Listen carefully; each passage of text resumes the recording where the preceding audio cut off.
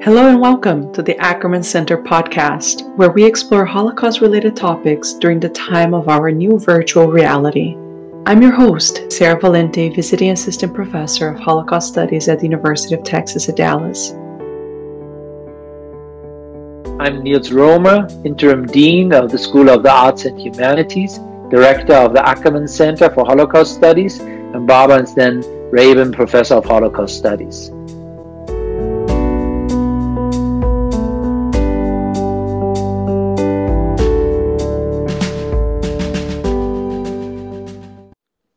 Hi, Dr. Romer. Hi, Dr. Valente. How are you doing this week? I'm doing fine. It's just another week. We're still here all the same, relating and connecting with each other remotely rather than face to face. And that presumably will continue to be that way for a while to come. At least if one goes by the number of the infections right now, then being home is probably the safest place to be. Exactly. And as we look forward to the fall, I think we are all starting to wonder how that will look like. And so it's good that we're accustomed to being online and doing things online because we're ready for whatever may come in the fall. No, that's exactly, I think, what we can plan all we want, but I think most importantly, we want to rely on our ability to have to change quickly. Like we've done before, I think, in the spring, actually, for the once showed universities very, very quickly and very decisively changing. So we can take confidence, and reassurance from that. Definitely. And talking about doing things virtually and online, last Sunday we had the beautiful concert, which the Ackerman Center participated as a distributing partner for the Museum of Jewish Heritage, a living memorial to the Holocaust in New York City. That concert, We Are Here. That was a wonderful experience. What were your thoughts about this? I think it was really phenomenal because, they were able to really pull it off with so many different performers, beautiful pieces that were performed. Leonard Cohen's Hallelujah performed in Yiddish, that beautiful duet by Billy Joel and Lang Lang on the piano. And then that beautiful song also, Over the Rainbow, that I had not realized that was written in 1939 by Jews who had immigrated to New York City and were looking back to what was happening in Europe and, dreaming about what might be beyond the rainbow and kind of like that hope for the future. And so I thought it was actually a really beautiful concert. It brought a lot of hope, especially in the times that we're living in. And I would highly recommend anyone that didn't get a chance to watch it to go to their website. It's just wearehere.live and watch. It's about an hour and a half, and it's really, really beautiful.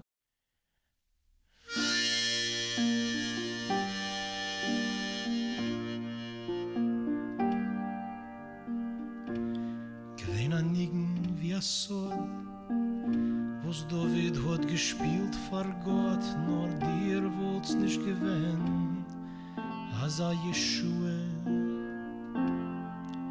Und mir singt so, a fa, a so, a mische Berech hebt a kol, der Duller Melech weht.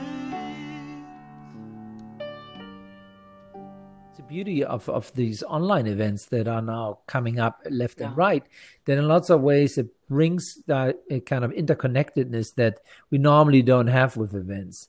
I mean, the comparisons that are now always made in terms of global events. I mean, you would either have to think about global sports events or the Live Aid concert of something that was simultaneously watched around the world. And I think we're getting now there with these, types of events that find or larger audiences, because in this case, I think they also did a great job in rallying the troops, so to speak, like us, to help with the distribution.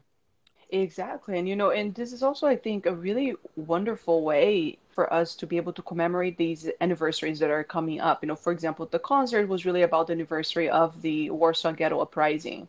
And now we are also, this week, we have an upcoming lecture about Operation Barbarossa. So another one of these anniversaries that has come around, and now we're thinking about it, but we're able to really commemorate and think about these events together in a very global sense, and people can always go back and rewatch these events. So I think it's a really different way for us to memorialize and commemorate these events that have to do with the Holocaust in a way that we really didn't do before this social distancing time. Well, and it's also, I think, following the memorial calendar, the anniversaries of, it's obviously tied to public remembrance in many ways, but it does also provide like a good opportunity over and again to revisit the significance of a particular date.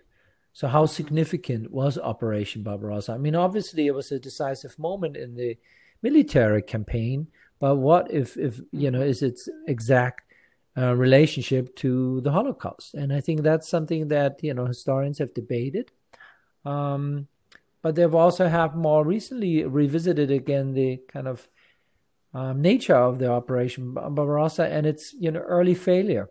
I think for too long we believed that almost the Nazi propaganda about their early victories, and we've seen those maps that were conquered, and little did we realize that they themselves were very early on quite conscious of the fact that the actual operation itself had early on failed, because the goal of Operation Barbarossa was a quick and decisive victory. And that was not going to happen, and the Third Reich and its leaders became very quickly aware of that. So we'll focus on that this week on a lecture that I'm giving actually on Monday. And then we also have our annual teachers workshop this week as well, which brings together middle and high school teachers. This time again in an online format. This time it's focused on euthanasia, the T4 program. And then on top of it, we're still running our online undergraduate class actually on Operation Barbarossa. And I'm excited about guest lecturing there as well this week. So it'll be a busy week, lots of lectures. Yes, and for the teachers workshop, I also want to add that we are featuring Dr. Patricia Herbert-Price, who is the director of the Division of Senior Historians at the U.S. Holocaust Museum in Washington, D.C. So she will be the guest lecturer for that day. And for anyone who's interested in any of the events that we're mentioning, just visit our website. It's tdallas.edu/Ackerman. And you can find all of our events and everything that's going on there, the specific links for Dr. Romer's lecture tomorrow on Monday, June 22nd at 4 p.m. It will be over WebEx. So be sure to visit our website for the direct link so that you can join us for this event as well. Very good. I mean, this is really important for us as a way. The Ackerman Center has always been very much about community engagement. And so we don't want to ever lose that. And so these various lectures that we are now hosting online are very good ways of, continuously engaging our public. We're talking about, a very busy week for the Ackerman Center, but if we kind of step back and look at what has happened in the U.S. this past week, too, it has been quite a monumental week for the Supreme Court. We saw two very important decisions being taken earlier this week. In a landmark decision, the Supreme Court ruled in favor of protections for LGBT folks. And on Thursday, they also ruled in favor of protections for about 700,000 young immigrants living in the United States. So I thought about, these very monumental moment in civil rights in the United States this week.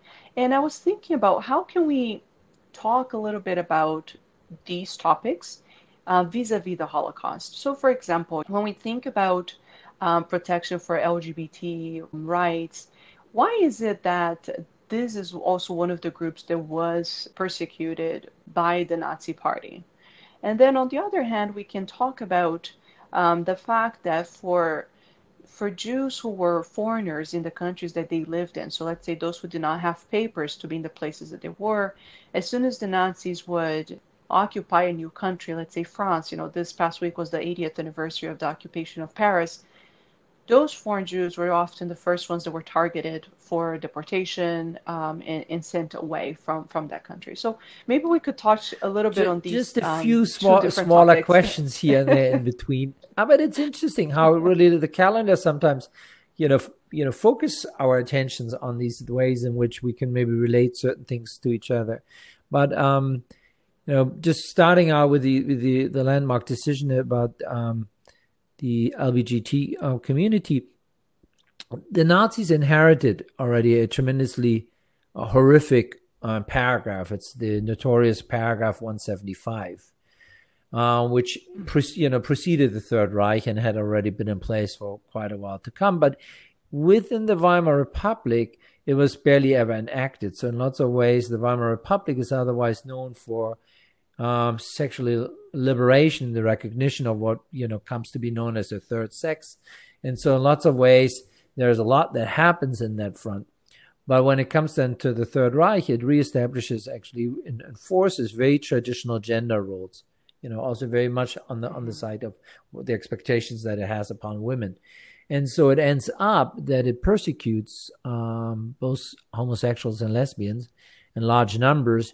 And what is very heartbreaking about this is that those that have survived this, in lots of ways, unlike other victims of the Holocaust, were barely ever acknowledged. And they often encountered also a culture that was still not willing to acknowledge them, the post-war Germany, where this article and variation continued to exist for quite a while. And therefore, there's this documentary that we actually showed a couple of years ago, Paragraph 175, where a good many older men at this point are interviewed. And the pain that is in their faces when they talk about how they returned but wouldn't even be able to tell their respective fathers or mothers why they had been persecuted because their sexual orientation was a secret well kept, is in a different way a particularly painful moment, I think, of the Holocaust. Wow. And it took a while again for that to be acknowledged. If one nowadays goes to Berlin, then in front of the monumental monument for the murdered Jews on the other side of the street, more secluded, is also a memorial for the gay and lesbian victims of the Third Reich. It's interesting to make that distinction even in a memorial. That was very contested in Berlin. Berlin debated it for quite a while, whether there would had to be a memorial to the murdered Jews, as it turned out, or whether there should have been a more inclusive memorial that also would have included the Sinti and Roma. So that's the other memorial that sits in the other direction. So these, so they have these two distinct sides of acknowledging the victims that were not included in the actual memorial. Very interesting. And then when we think about refugees, the refugees, and yesterday was World Refugee Day as well. So we're coming up on all kinds of commemorations and anniversaries here. Well, this is the big marker. We often forget this, that even before the Third Reich embarked on war, it had created an endless amount of Jewish refugees. And for these Jewish refugees, one of the most difficult things that they encountered was very few choices in terms of their ability to go. So right now, I think this week, there's also a lot of attention drawn again to the St. Louis, the ship that brought Jewish refugees across the Atlantic all the way to Havana in order to embark there, only to see that their visas had been revoked. And what happens then in that moment is that virtually every other country that is en route, meaning all the Latin American countries, the US, Canada, all of them refuse to take these refugees. And so that ship has to turn around and then make its way all the way again across the Atlantic, all the way back to Europe. And many of them will eventually end up in the fangs of the Third Reich. So this is a really, really horrible experience of refugees who quite literally almost could have, seen the beaches of Miami. Exactly. And I think this voyage was before the war even broke, right? This was on May 13th, 1939. And there were about 937 passengers on that ship who ended up being taken back to Germany. And most of them, like Dr. Romer said, perished in the Holocaust. But you make another interesting point, and that is, when it comes to the Third Reich, in particular, our attention is often drawn toward the Netherlands, France, and Germany, Austria, Poland, Soviet Union. And then we think about the victims very much as being victims of these respective nation states, the Dutch of the Netherlands, the French, and so on and so forth. But what we often fail to recognize is the large number of foreign Jews who had ended up in this interwar period, so to speak, away from home for various reasons, most often just looking for economic opportunities. And one of the things that is noticeable is that it's much easier for the Third Reich initially to deport foreign Jews than citizens, respectively, of those nation states. And that we see this very clearly, the case in France, for example, where the it's early on that large numbers of foreigners are being deported. And then later on in 43, we still come to a point where many other countries are giving a choice, so to speak, to intervene and to bring home their respective citizens. Jewish citizens, Turkey is a famous case, but they failed to do so.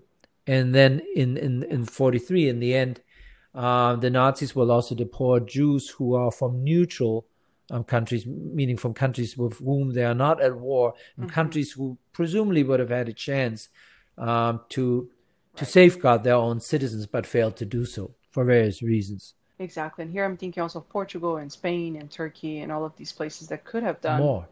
Something to save the more. But therefore, when you look at the deportation list, like we do sometimes at the Ackerman Center, one is, sometimes you look at an individual deportation. A very famous one that comes quite late is Convoy 77. And when you look at that, you see virtually the better part of the world. Here's someone Jewish from Argentina. Here's someone from Mexico. Here's someone from North Africa. And so in a nutshell, you can see really that what was so distinct about the Holocaust and sets it apart from other genocide is really this worldwide hunt almost of victims. It's not that it's specific to one geography. It's not like the Armenian genocide that was limited to the territory of the then Ottoman Empire. The Holocaust from its start, and it has a lot to do with Operation Barbarossa, has ultimately no limits. It is limited by the way the war will be fought, but it's not limited in terms of what it wants to accomplish. It's wonderful to hear that you will be covering this on Monday. I should hope so. We can learn much more about this conversation and this idea of, the protection for these Jewish immigrants at that time who were trying to simply find a way to live, to continue their lives. And so we'll tune in to that lecture, and we'll be back next week, and we'll definitely discuss a little bit more about it. So thank you so much, Dr. Romer. Thank you, Dr. Valente. I'll see you soon. Thank you. Bye.